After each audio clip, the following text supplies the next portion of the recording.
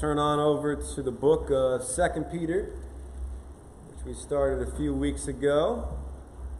And we are going to be diving into just 2 verses today, kind of talking about this fight for Christian stability, right? In the midst of an unstable world, in the midst of false teachers, lies, deception, deceit, we are talking about how is it that we can remain firm and steadfast in the Lord. So let's stand together. We're going to read God's Word, and I am just going to read verses 3, maybe down to 9, just for some context. So let's hear God's Word together. Praise be to God, the Father of our... this is 1 Peter. Sorry, hold on. Watch out. All right, 2 Peter. All right, His divine power has given us everything we need for life and godliness through our knowledge of Him who called us by His own glory and goodness. Through these He has given us His very great and precious promises, so that through them you may participate in the divine nature and escape the corruption in the world caused by evil desires. For this very reason, make every effort to add to your faith goodness, and to goodness knowledge, and to knowledge self-control, and to self-control perseverance, and to perseverance godliness, and to godliness brotherly kindness, and to brotherly kindness love. For if you possess these qualities in increasing measure, they will keep you from being ineffective and unproductive in your knowledge of the Lord Jesus Christ. But if anyone does not have them, he is nearsighted and blind, and has forgotten that he has been cleansed from his past sins. Therefore, my brothers, be all the more eager to make your calling and election sure. For if you do these things, you will never fall, and you will receive a rich welcome into the eternal kingdom of our Lord and Savior, Jesus Christ. God's holy word, amen? Amen. Amen. You guys can take a seat. Supplements are a billion-dollar industry.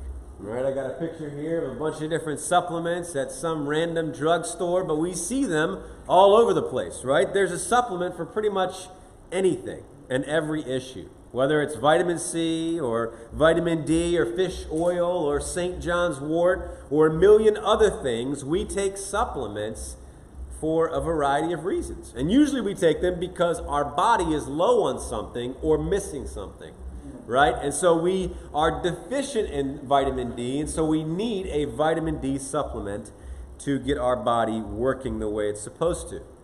Well, a funny story about supplements is when I was a high school senior, I believe, I was dating a girl, and I was over at this girl's house, and for some reason, her mother thought I was deficient in something.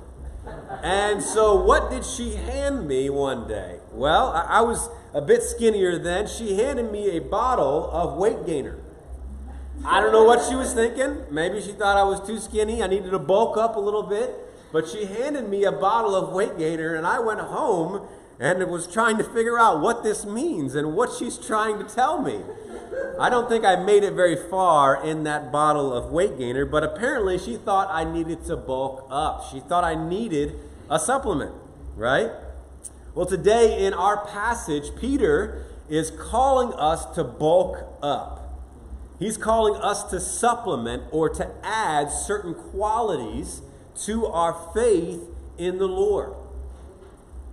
And today in verses 5 and 7, we're going to see that because God in His power has given us all these very great and precious promises, we are to make every effort to supplement our faith with these precious qualities.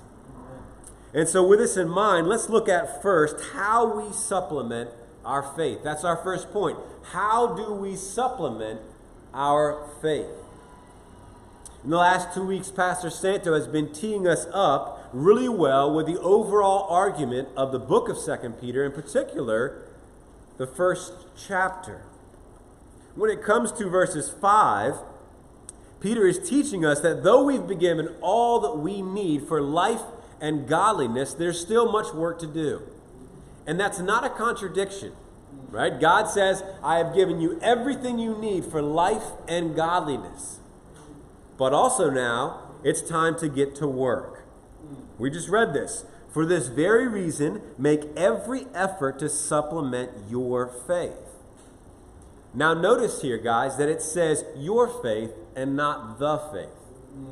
Now, there's a really important distinction here to be made. One commentator points out that if Peter was talking about the faith, he would be saying something very odd here. He would be teaching that we need to add new doctrines to the faith, which is the false teacher's mistake. So clearly, Peter is not saying to us, you need to add new doctrines to the faith. Build upon that which is already there. That's not what Peter is saying. For that would be heresy. That would be wrong. That's right. So we don't have to add these improved doctrines. It's kind of like when you create something that you think is perfect and people start nitpicking at it, right? Saying, oh, maybe you could add a little bit of this or add a little bit of that. And you just want to say, no, leave it the way it is. It's perfect the way it is, right? Whether it's a song or a painting or something else that you've created. God's word doesn't need our help.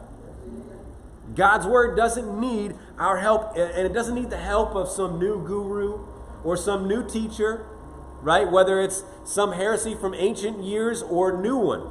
He doesn't need our help. It's perfect the way it is. And so the faith here that Peter is referring to is our personal, individual faith in Christ's work on our behalf.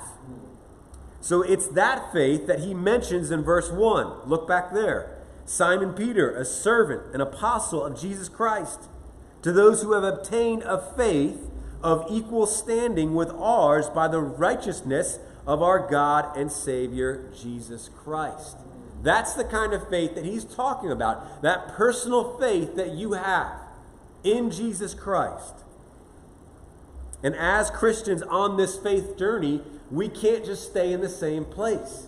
We can't remain babes in the faith. We have to grow up, right? Elsewhere in Scripture, it talks about that. There is a point and a time for milk. But there's also a point in time where you move on from that milk to the meat. You have to grow in your relationship with the Lord. And as we've already pointed out, God has provided everything we need to grow. Right? So he does command us to grow, but he gives us the power. He gives us the resources that we need in order to grow up in the Lord. And this is why God reminds us of these supplements here, these 7 qualities among others that we are to supplement. One more thing before we actually look at these qualities is look at what he commands us to do. How much gusto Peter gives this command. He says, make every effort. Think about that for a minute. Make every effort. Now, I don't know about you, but there were times when I was growing up that I didn't feel so smart in school. Maybe you can relate to that. Sometimes I thought that if I could just get around the smart people in class, then somehow maybe it would rub off on me. Maybe somehow if I could just put my hand out and touch them, somehow some of their smarts would come to me, like put my hand on their forehead, right? Somehow kind of like osmosis, that it would just rub off or somehow transfer to me in the atmosphere. And I know it seems ridiculous, but probably most of us have thought that one time or another. But what's the problem with that? The problem is that we're trying to take a shortcut. We're not willing to put in the hard work of learning how to be smarter. We want to understand the math problem without doing the actual work, or without staying after class with the teacher or with a tutor to say, I need some help with this. We're trying to take a shortcut. And I think that's a lot how we approach Christian growth a lot of times. We want the microwave option, right? Press that 30 seconds and boom, it's all ready, right? Or the convection oven, right? That cooks it really, really quick. That's how we want to approach spiritual growth. But that's not how the Bible talks about growing in godliness. When the Bible talks about it, it takes a lot of effort. It takes a lot of work. And this is what Peter is trying to drill into these Christians' heads and to ours as well. Remember last week what Pastor Santos said. When grace is at work in us, we get to work. Grace works out. Right? One of the evidences that you are born again, one of the evidences that you have the Holy Spirit is that you work out your salvation. Right? That you aren't perfect, but you are more and more so looking like Jesus each and every day, of course with his help. So it's not passive, it's active. It's not sitting back, it's pursuing. It's not being disengaged, but it's engaging with all the grace that God gives us. And Peter reminds us here that the Christian race is an endurance race. It takes diligence. It takes sticking to it. And boy, do we need to hear that message today. Think about it. We give effort, a lot of effort, to all different types of things in our life. Maybe one's coming to mind right now. Maybe it's your schoolwork. Maybe it's your job. Maybe it's your marriage. Maybe it's your hobbies or extracurriculars. But what kind of effort are you putting into growing in godliness? Not to say you can't use those good things to grow in godliness, but you see what I'm trying to say here. I'm sure it's convicting for all of us, right? Do I put every effort into growing in godliness? I know a lot of times I don't. Right? And yet that is what the call is here. We need to be reminded that as good as these things are, how much more important is it for us to grow in the grace and knowledge of Jesus. And that's why this morning, this text is an encouragement for you and to me to ask, God, where are we spending our time, our energy, our money, our resources? Is it growing in godliness? Is it growing in the grace and knowledge of the Lord? And then we can start with repentance. We can start with preaching the gospel to ourselves, but then grace must get to work in our lives. So what does this look like, though? Well, Peter lays out some very practical things here that we should focus on in adding to our faith. So let's look at these actual supplements that we are supposed to add to our faith. And as we begin to look at these supplements, we need to remember that the whole point of adding these things to our spiritual diet is what? That you and I would be mature. You and I would be mature, not lacking anything, as that passage in James we read earlier says.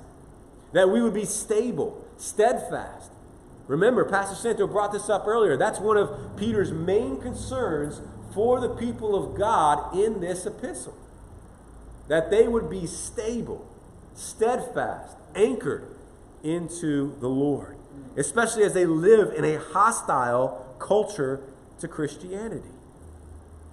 And so we need to feed on the truth and not lies. And so as we look at these qualities for a few moments together, we're going to ask the question, why these ones are important. Why does Peter highlight these qualities over other qualities?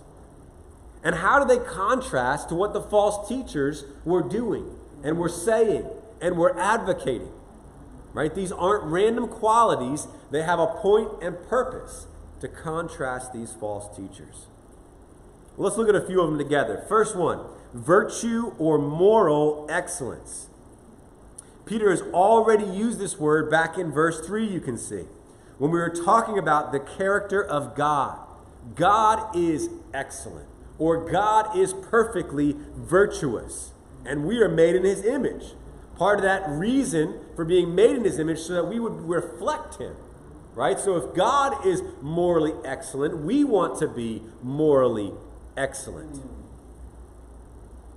It's the first thing that Peter highlights for us to add to our faith. And we need to remember that morality or uprightness is not a bad thing in the Christian life. Sometimes we can get it confused and we can think that morality is a bad thing when it's actually good and admirable. But you may say, well, Pastor Pete, doesn't Jesus talk a lot against morality in the Bible or moralism? And I would say, yes, but there's a difference there. What do I mean? If you are seeking to earn God's favor or acceptance through your morality, then that's wrong, and that's called moralism. Okay? But if after having been saved and trusting in Jesus alone for your salvation, you seek to live a moral life, that's a good thing. You see the difference there? Right? If I'm using my morality, my uprightness, my obeying God to try to earn something before God, that's not good. And you're never going to earn it. Right? It's never going to be good enough to earn something before God. But if after having been changed by Jesus and what he did for us on the cross and through his perfect life, he begins to change me to be a more moral person, upright person, that is a very good thing. And that's exactly what Peter is talking about here. Add this moral excellence to your faith. See, really, when Jesus changes our lives, he begins to make us want to love God and to love others, the two greatest commandments. And you see that flesh it out in the Christian life. That has so much to do with being moral and upright people. That we would love God with our heart, soul, mind, and strength, and love others as ourselves.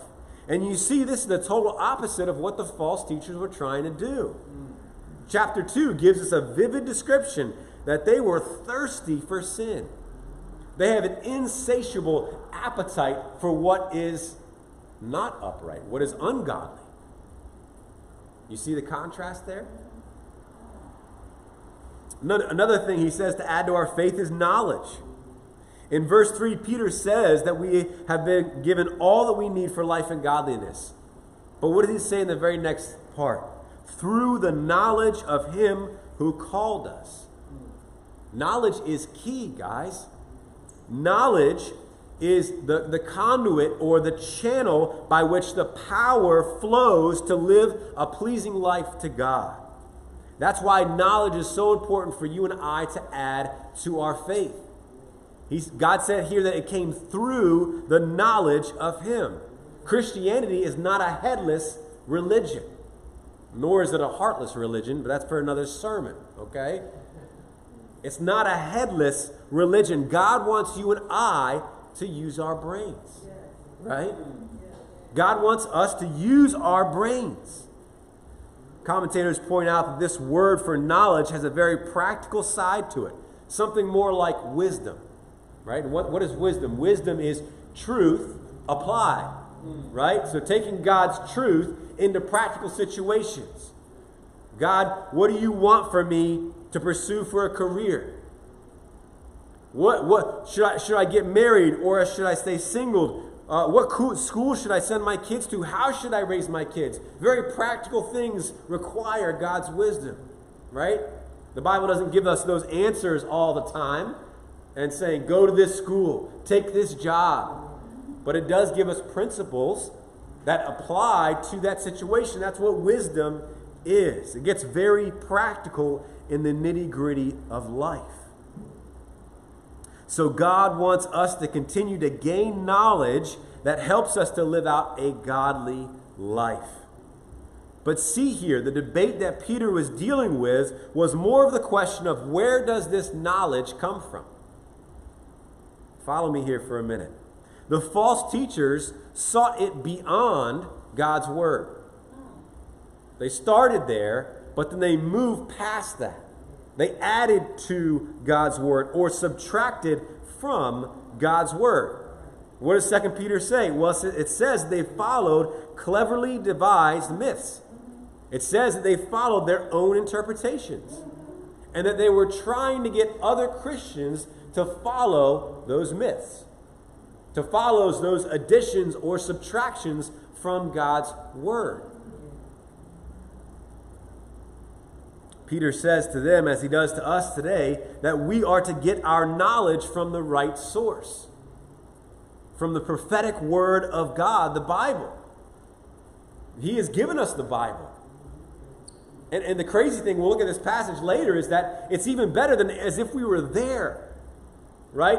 When later on, I think it's in chapter 1, when he talks about the transfiguration. And we always talk, I know you guys think about this probably because I do too, that if I was there, man, my faith would be rock solid if I got to experience that.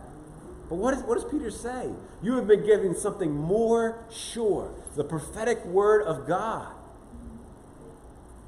If we don't have that right knowledge from the right source, we will go back to these myths. We will believe these false teachings. We will suffer from their destructive effects. So let me ask you this morning, what's your source? What other sources are you relying on besides the Bible? Maybe it's a both and thing. You say, I believe the Bible, but I'm going to listen to these other teachers as well. When God says no, come back to the Word of God, the pure Word of God. You don't need anything else. What myths are you buying into? If you and I want to remain stable and to grow strong and mature, we must focus on God's Word. Add knowledge. Knowledge comes from the Word of God. Amen? Amen. Amen. Third one, steadfastness. Steadfastness. Of course, this was at the forefront of the apostle's thinking and his concern for the original audience of this letter. He was deeply concerned that they would remain steadfast in the midst of all of these false teachers infiltrating the church. This word means to stay the course, even when it's tough going. Even when the world is against you, when there are obstacles left and right, when you feel like giving up, to stay the course and to stay steady. We read that passage from James 1, 2 through 4. Count it all joy, my brothers, when you meet trials of various kinds. For you know that the testing of your faith produces steadfastness. And let steadfastness have its full effect, that you may be perfect and complete, lacking in nothing. James is basically saying the same thing, that the supplement that you and I are to add to our faith is the supplement of steadfastness. When we have that, when we are tested and when we are tried, when those hard things come in our life, they are there for a purpose.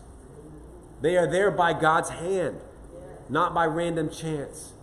And as they are there, as we walk through them with our eyes fixed on Jesus, He strengthens us.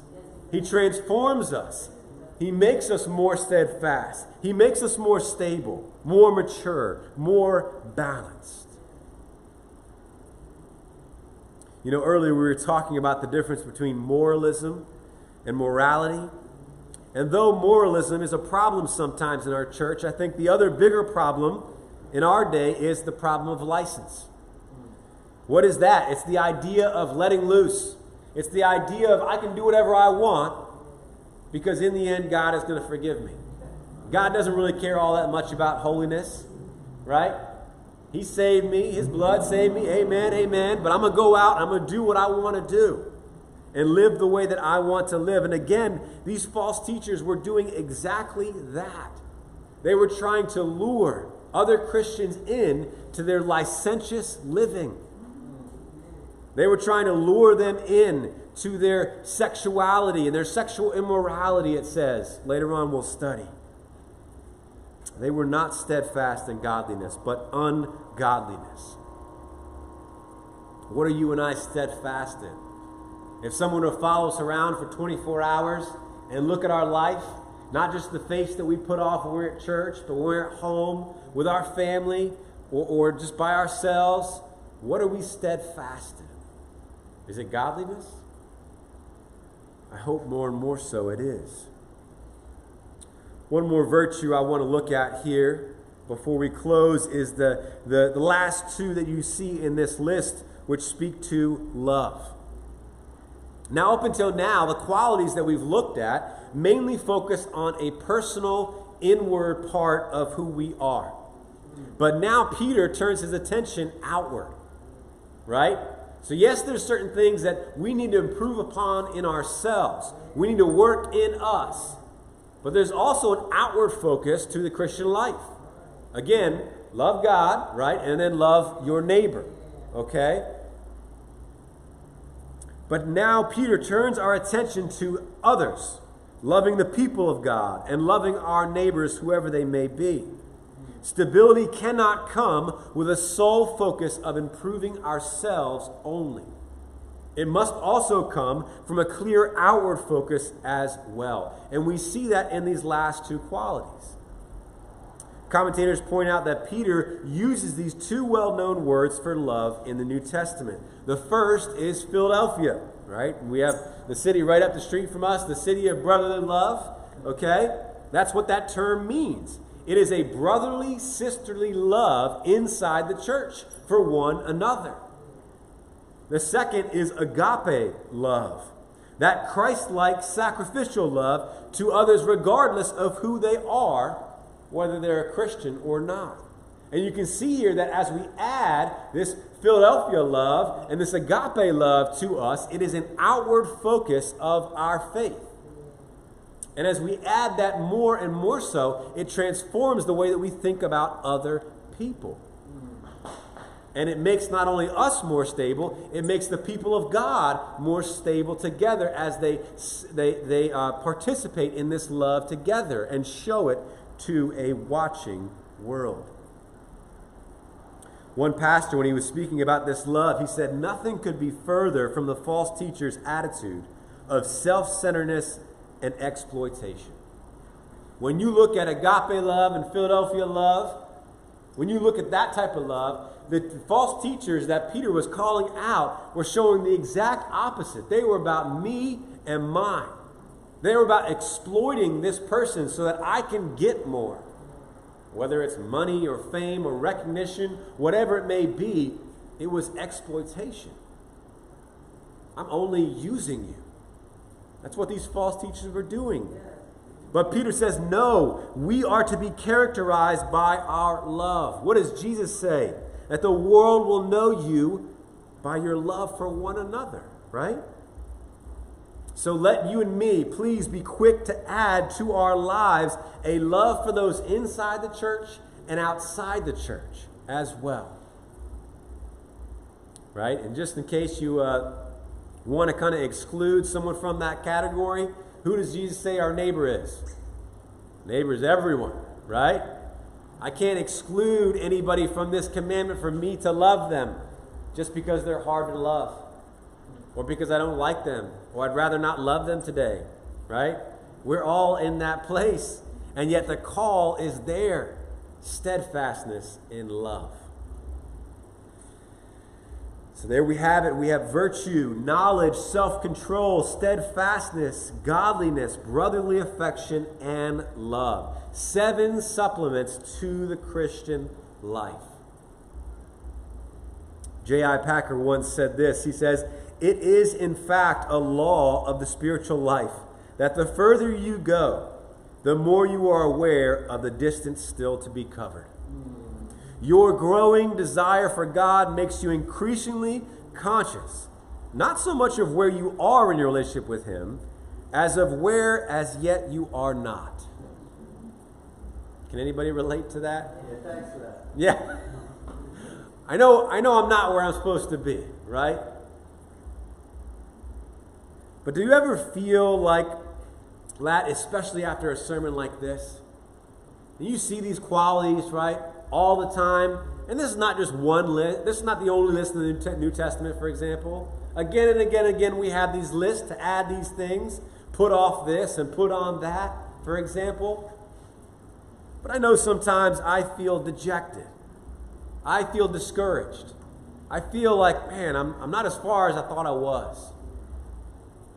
But this is why it's so important, so crucial for us to understand these commands in a Christ-centered, gospel-centered way. And for the last few moments, I just want to bring us back to the gospel as we think about adding these qualities to our faith. Think about it this way. Jesus is the perfectly virtuous man. Jesus is filled with the full knowledge of God. Jesus was and always has been, always will be full of self-control. Jesus always stayed the course. One of my favorite passages, Hebrews 12. He ran his race. He ran it perfectly. He perfectly threw aside all the entanglements of sin. He never got off course. And he finished his race and he sat down at the right hand of God the Father Almighty. He's done with that part of his race. He is perfect in godliness. He always shows brotherly love and agape love. He has no need to supplement his faith. But we do. And that's why we need him. We have a need to supplement our faith. There are things that are missing. There are things that are lacking. There are things that are deficient that we need to add to be more stable and steadfast and strong. But guys, be encouraged this morning that he has all the power we need to do this. He has given us his very great and precious promises in Christ. He has made a way for us to escape the corruption of the world and the corruption of our sinful flesh. He has set us free from the bondage of sin. We are no longer enslaved to these ungodly qualities that we've looked at today, in contrast to the godly qualities. He gives us the power to say yes to righteousness and no to unrighteousness. Yes, you are not where you want to be, maybe. But you're not where you were if you're following Jesus. And that should be something that we take encouragement through. And that today or tomorrow, when we wake up, when we start a new work week, we know whatever happened that week before, whatever failures we had that week before, we can get up trusting the promises of God and moving forward in faith. Like the song that we sang, keep looking up. Our eyes must be fixed on him. That's the only way, going back to Hebrews 12, that we run the race before us. So as you think about adding these qualities to your faith, remember it is Jesus who is quarterbacking your Christian growth. He is the one that is in control. He's got the play. He's going to carry it out. It may not always be the way that you want it to be carried out or the circumstances that you want, but he is doing it for sure. And what he has started, he will complete.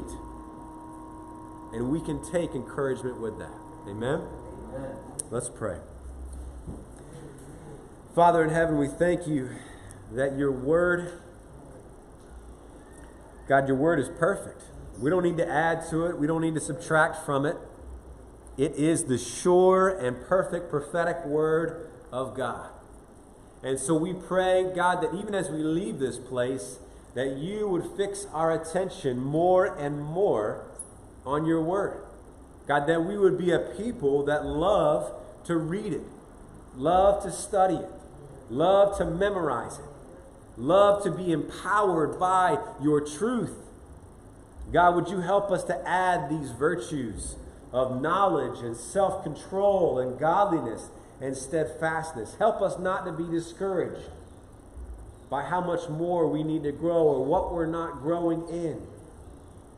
Help us to keep our eyes on you, to remember the gospel, and to keep on keeping on for another day in the strength that you give us. We love you, and we thank you and pray this all in Jesus' name. Amen. Amen.